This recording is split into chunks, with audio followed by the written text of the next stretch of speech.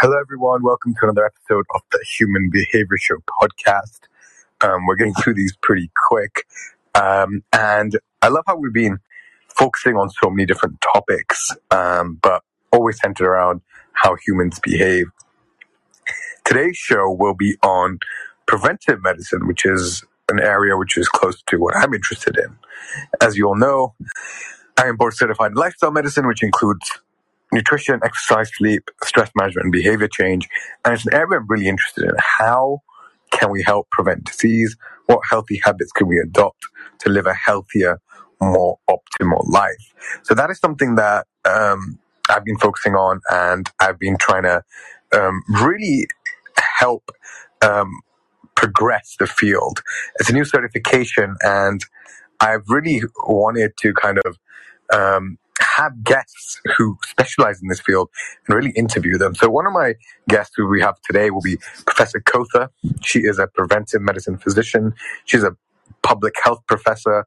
She's worked with a lot of interesting companies all around the world in helping them design programs for preventive medicine, be it quitting smoking, obesity, genuine ones. And she's involved with so many interesting projects, including Vitality. She's been involved in the past. She's got some cool ones coming up. And we're both really looking at the future of personalized tech-driven medicine, which we really think is the future of health. So that's what today's episode will be about. She's going to be coming on in just a second. And for all of you, this is available on Spotify and as well on Apple Podcasts. So it's going to be a really good episode. Do share, do tell people about it. Love your feedback. If you've got any suggestions for guests, we'd love to hear them. We'll try and sort them out as well. So you're probably wondering, what is preventative medicine? So preventive medicine is the art of helping people adopt behaviors and downstream look at their health rather than when it goes wrong, when they already have a diagnosis. Hello, and we have her here now. So she'll be joining, and yeah, someone I really look up to. So I think it's going to be a super episode. So first of all, welcome, Professor Kotha. Welcome to the Human Behavior Show. So happy to have you here. I was just doing a bit of an intro about you, how we met, and also about what preventive medicine is. So firstly, welcome, and please tell everyone what you do, what you're interested in, and what is preventive medicine. And you can just tap to unmute. And it's your first time on Call-In app, guys. We're doing this live from Call-In app, a superb app that I use to record my podcast, The Human Behavior Show. Hi, Sohaib. I hope you can hear me okay. Thanks for the invite onto the show, and great to be here. So I'm Kotha Hadja. I'm a public health doctor, and I trained first in general medicine or internal medicine, and then moved to public health. And maybe I can share a little bit about why. So in general medicine, we used to see people with heart disease, asthma, bronchitis, and I would see the same people every few weeks, every few months. And actually, there was nothing being done in their home lives or outside of the hospital to improve their prognosis. And I really wanted to start working a bit more upstream. And so moved into public health to really work on prevention and preventative medicine. And so really there are different levels of prevention, I would say. And so for the last few decades, really what we've been working on in prevention is trying to is primary prevention. So trying to work on people's lifestyle risk factors so that they don't cause the disease endpoint. So disease endpoints like heart attacks or strokes or even cancer, and the upstream risk factors for those. And it's amazing how much of these disease endpoints are attributable to the same risk factors. So if we talk about heart disease, up to 85 or 90% of all heart attacks could have been prevented through diet, physical activity, handling stress, and smoking, etc. And for cancer, the number is around 45%. So it's a large proportion of all diseases that we can prevent through these risk factors. And so my work is really looking at how we set up programs to get people to reduce their lifestyle risk factor burden and therefore prevent chronic disease and disease endpoints in the first place, but then also a little bit on how we design health services to treat people once they do have chronic disease. But I'm moving more and more into the pure prevention. And so we talk about upstream and downstream models, upstream being the lifestyle risk factors. And we talk about primary prevention and secondary prevention. So primary prevention is where we treat and better manage things like high blood glucose and high blood pressure to stop those developing into, say, heart attacks or strokes. And secondary prevention is once people already have those disease endpoints, heart attacks and strokes, it's preventing them developing further episodes. And so now there's a lot of work, or the trends really are moving away from the secondary prevention, moving towards primary prevention, but moving even further upstream from primary prevention. And I think we'll talk a little bit more about that together.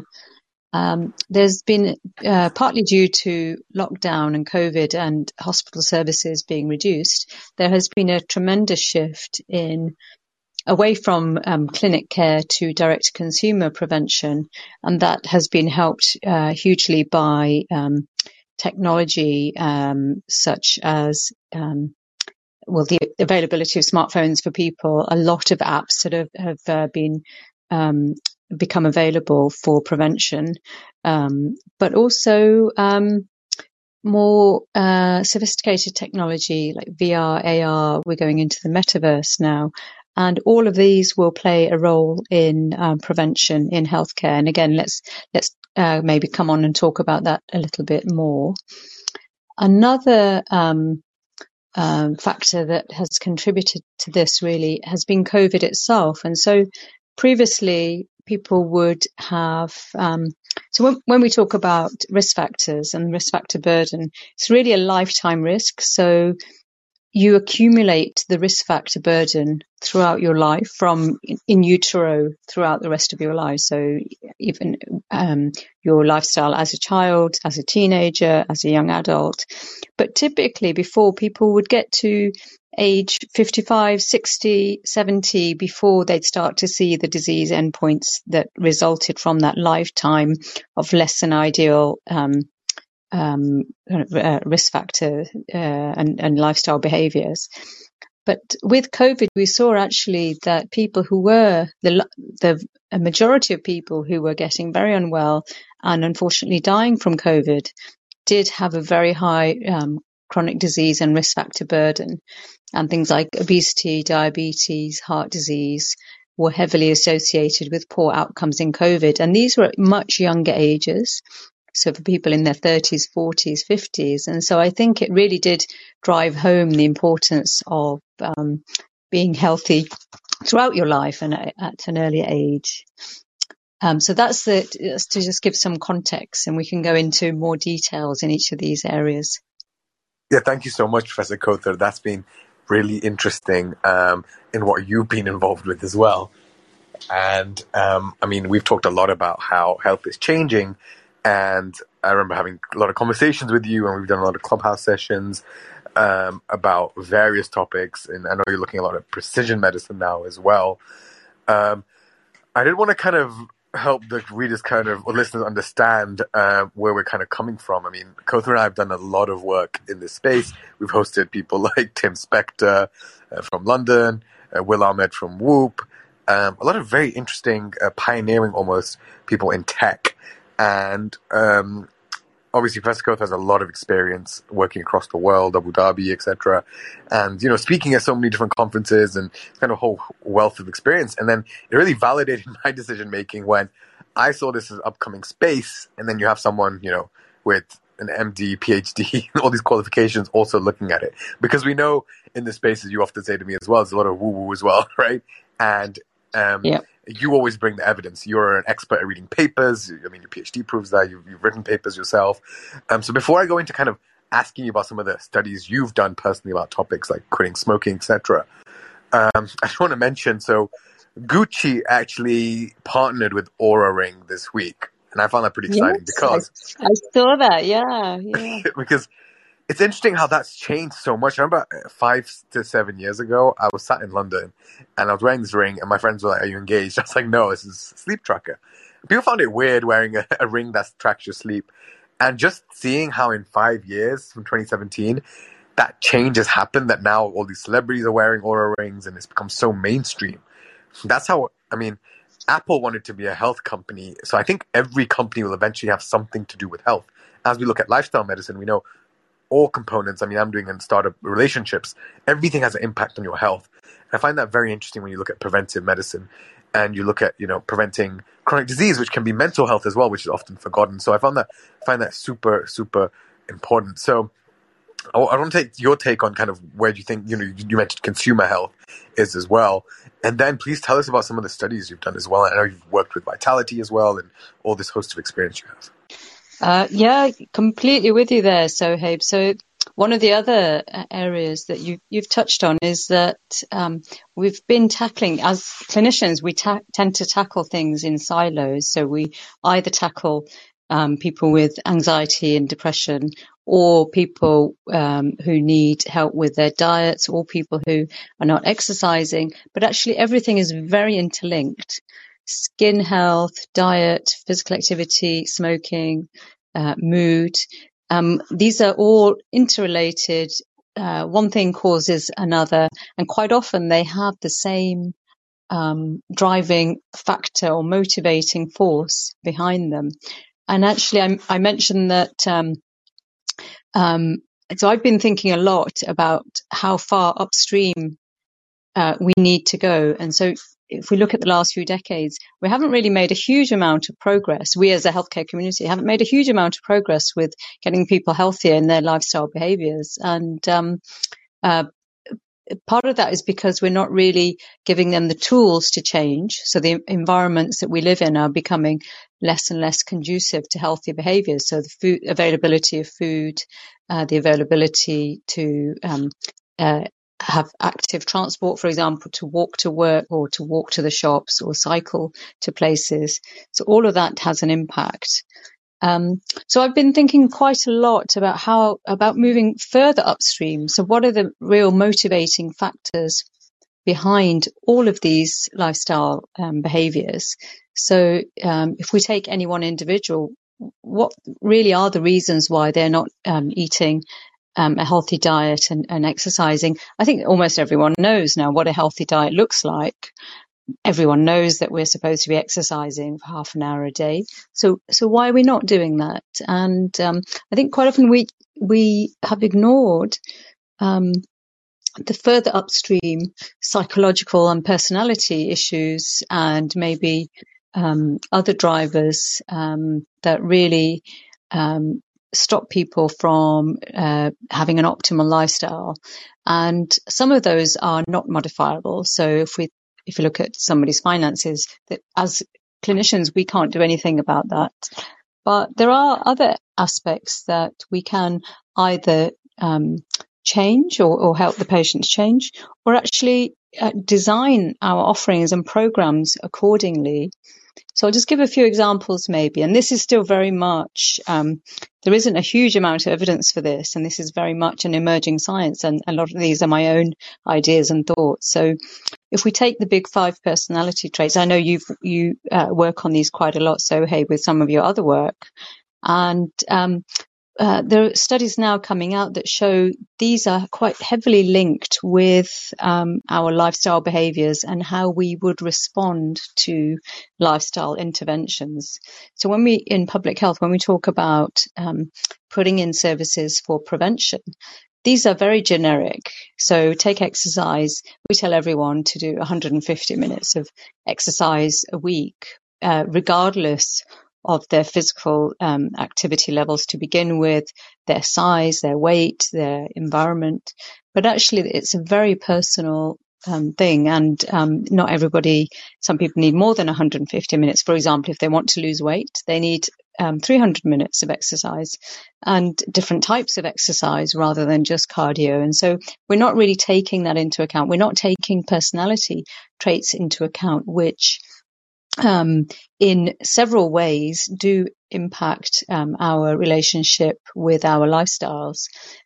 So we have this aspect of called time discounting or risk aversion. So your likelihood of taking short-term gain over long-term gain, or short-term pleasures over long-term gain, and we see that with diets, for example, smoking. People know smoking is bad for you. They still smoke because they get the short-term pleasure, and they prioritize that over the long-term harm from smoking. So personality traits is one area that I think we really need to factor in. Another is people's health literacy, for example. Not everybody starts at the same place. So Sohaib, you yourself, I know you're very heavily into the quantified self, and so somebody targeting you with an app or the Aura Ring or anything like that is at a very different starting point than if they are targeting somebody who's buying their first piece of health technology, for example. And so that needs to be taken into account. And then there are many other personal and psychological issues. For example, our ability to self-regulate. And there are many areas like this that we have up till now largely ignored. And I really think it's time now to start super personalizing what we offer in terms of lifestyle. And we talk a lot about personalized medicine, but actually it's not really personalized at all. Personalized medicine up till now has mostly involved just looking at people's genotype, which actually in reality offers relatively small amounts of additional information, whereas actually what we should be personalizing prevention and medicine on is much more of a holistic view of who that person is, what their personality is, what the motivating factors are, what their environment looks like, et cetera, et cetera. So yeah, it's an emerging field, and I'm really excited actually about this field of precision prevention. And I think there will be a huge amount of potential with the type of work that we do to deliver on precision prevention. And you asked about studies that I've been involved in. So I think maybe the most relevant ones are the behavioural, are the ones that really looked at the behavioural science and how that can be utilised to change lifestyle behaviours. So work I did with the company Vitality, really looking at how to get people to exercise more. And there were several techniques utilizing behavioral science. For example, looking at incentives. So people favor near-term or short-term incentives rather than something that they would get at the end of the year or at the end of the month. So there was a scheme looking at verified exercise. So people swiping into a gym, registering for a park run, or monitoring how many steps they're taking from their wearable. And once they get to a certain level at the end of the week, they would get a free coffee, a voucher for a free coffee or a free cinema ticket.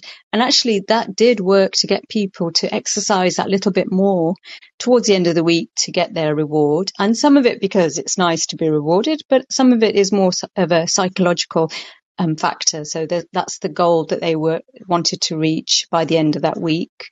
And it came with a little bonus of an incentive. And actually that worked very well. So when we actually published a study on this and showed that, I don't know if there's an ability to put links though, Hope. I can send you some of the links for the articles. It showed that for people who are least active, it increased their level of exercise, number of steps, for example, by 400%.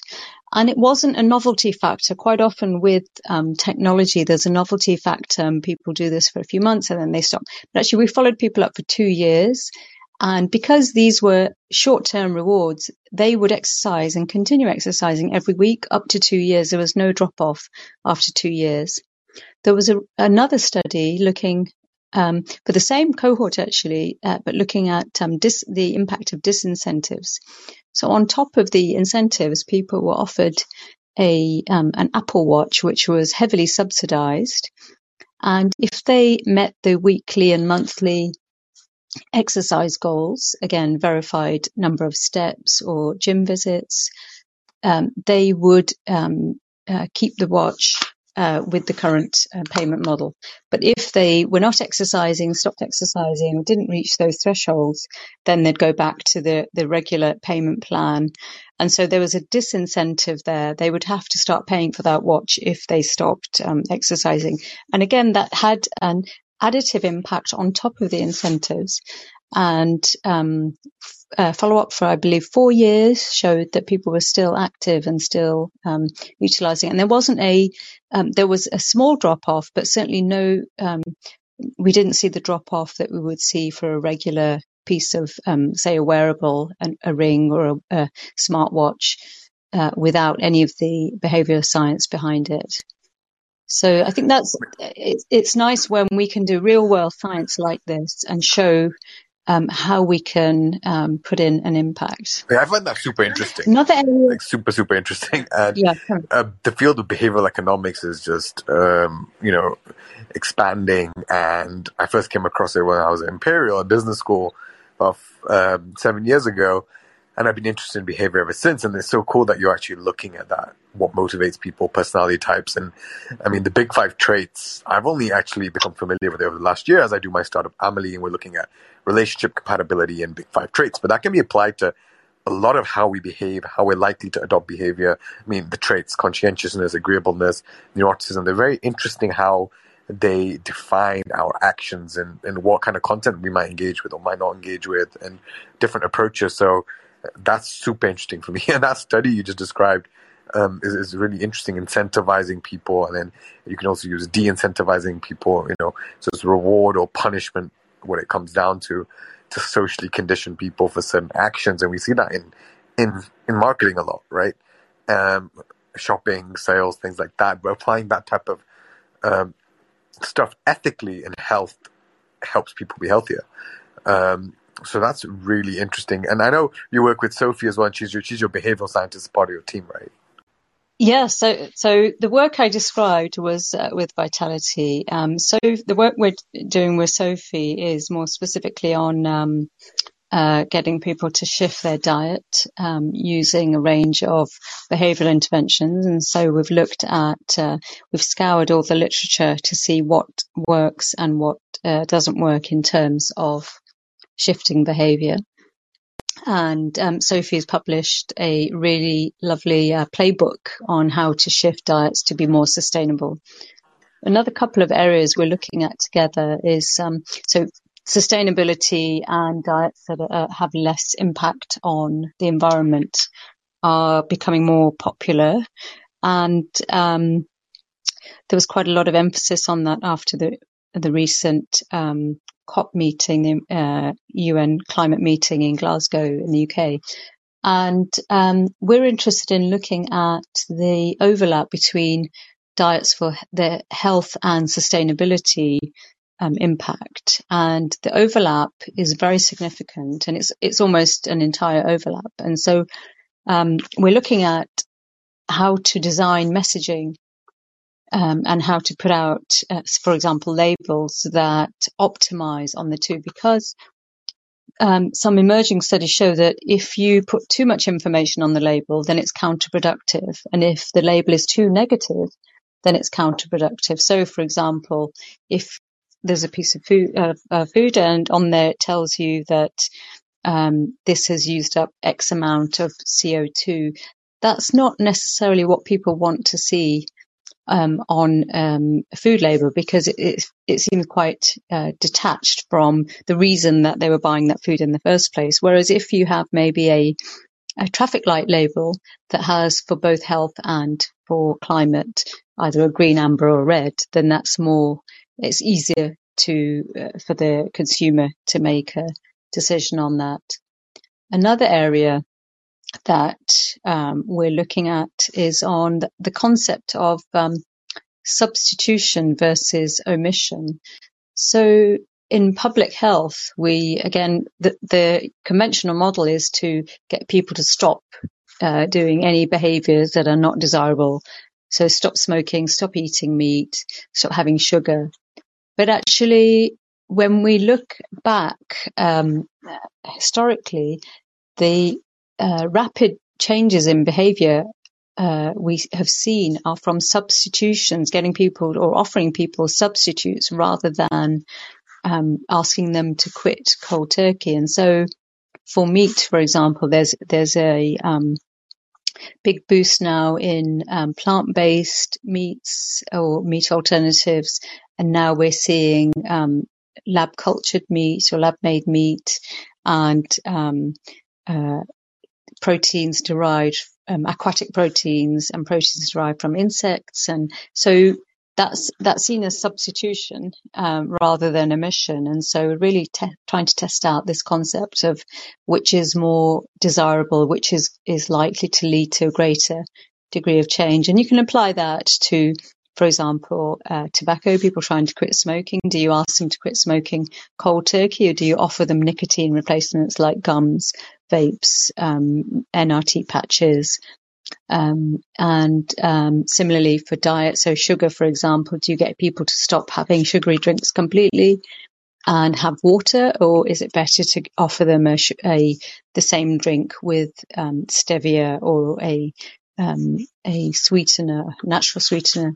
So really that whole concept we're looking at, because again, this is real world science, and people, the large food companies, for example, they're not going to go away. Those products will always be here. So how do we optimize people's engagement with those? I'll stop there. What are your thoughts on that, Sergio? I find that really interesting. Yeah, I think that's really interesting how that messaging and substitutes make a difference, how people perceive things, how certain things can be very overwhelming.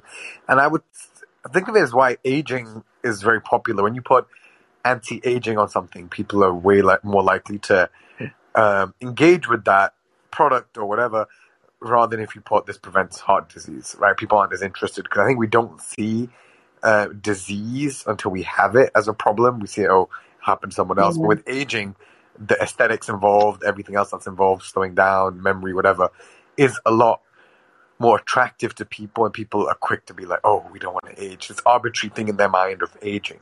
So it's interesting how little things like that and tweaks make a difference, and how behavior becomes so, behavioral science becomes so key in underpinning messaging and how you interact with people.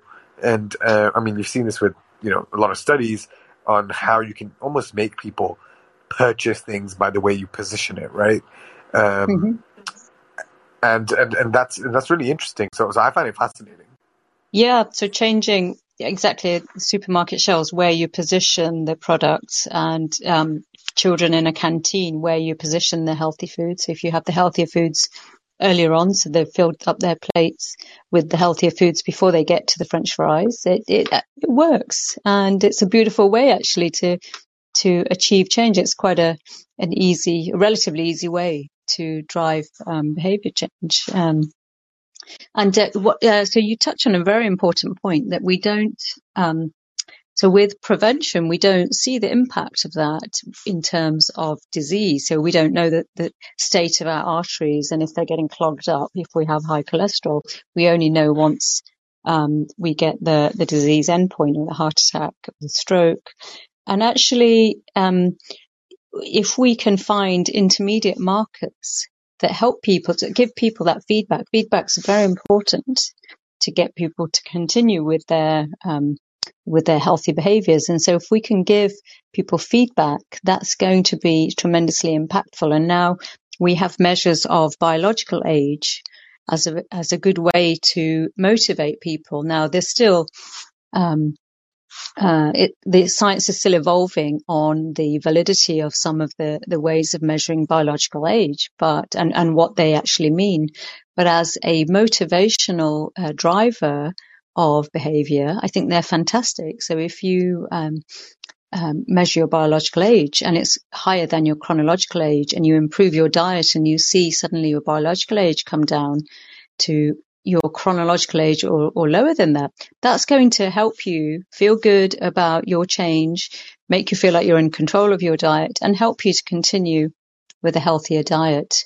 You mentioned skin, and I know you personally do some work on skin health and skin aging. And actually, I think that's it's an area we really haven't focused on enough in terms of more holistic health, because it is the one area where we do see the impact and the signs of our overall health well before we start getting diseases. And so I would like to see more emphasis on how our skin health can be a marker of overall health, and again, looking at health holistically. How can we really just move away from this binary of, oh, this is aesthetic and this is health, and really look at the two together? For example, we know that the skin barrier can have an impact on inflammation and disease elsewhere in the body. Similarly for dental hygiene, dental health, and that can have an impact on cardiovascular health and other chronic disease. So I think we do need to put everything into the same pot, especially as most of the risk factors are the same, and most of the interventions that we want to put in would have an impact on all of these together. No, I absolutely agree with that. This has been a very fascinating conversation, as always. Lovely talking to you, Professor Kotha, and would love to get you back on. We can dive into some of these niche subjects a bit more as well. This is kind of a general overview as I've launched this podcast, interviewing, some of the people who are close to me, some of the people who advise me, some of the people I work with as well. And Professor Kotha is a brilliant mentor to me as well. So I can always just message and see if I'm on the right track as well. So this was really fun. So finally, Professor Kotha, as we round up, how can people follow you? How can people reach out to you? And what are you most excited about in health right now? Thanks, Sohaib, for the kind words. And it's such a pleasure working with you, because I think your broad vision and futuristic vision really helps me in my work considerably as well. So thank you. I can be reached on Twitter, same handle, Kotha Hajat, on LinkedIn, on Instagram, all of them via my name, and Clubhouse as well, Human Behavior Club. So, and what am I excited about? I do think some of these new technologies will really accelerate and act as a catalyst for changes in health. So I think there's a lot of potential for digital twins, for example, in encouraging lifestyle behavior change. Again, with that feedback model, how do we get feedback? I think we can use the digital twins for feedback. VR, AR, similarly, they've already been used for some areas of mental health. And really, I think so technology is one area, really combining some of the areas of health that have until now been seen as quite separate, such as, microbiome is one example, how we know now that it impacts almost all other areas of our health. And something as simple as improving our microbiota can have an impact on our mood and chronic conditions, as well as our gut health. And so really joining the dots of some of these other areas of gut health, skin health, our personality traits, psychological health and emotional well-being, and piecing everything together for a more holistic way of looking at health. And I think for the first time, I can say we really are moving into precision prevention. So yeah, hopefully that area will take off. Yeah, super excited about working with you in the future as well. I absolutely agree with what you said here. I think the future is really bright now that medicine is opening up and we're looking at things in, you said real world science, we're looking at things in different ways and looking at motivations. And there's a lot of different pieces of technology, AI, VR, AR, as you mentioned, developing as well. So I think it's a great time to be in healthcare. And yeah, thanks so much, Professor Kotha, for coming on. Hope to catch you soon and catch you on a future episode. Hope to get you back and see what you've been up to in the meantime. But guys, this will be available on Apple Podcasts and Spotify. So do give us a rating, do subscribe, and look forward to the next podcast. Thanks, everyone. Bye.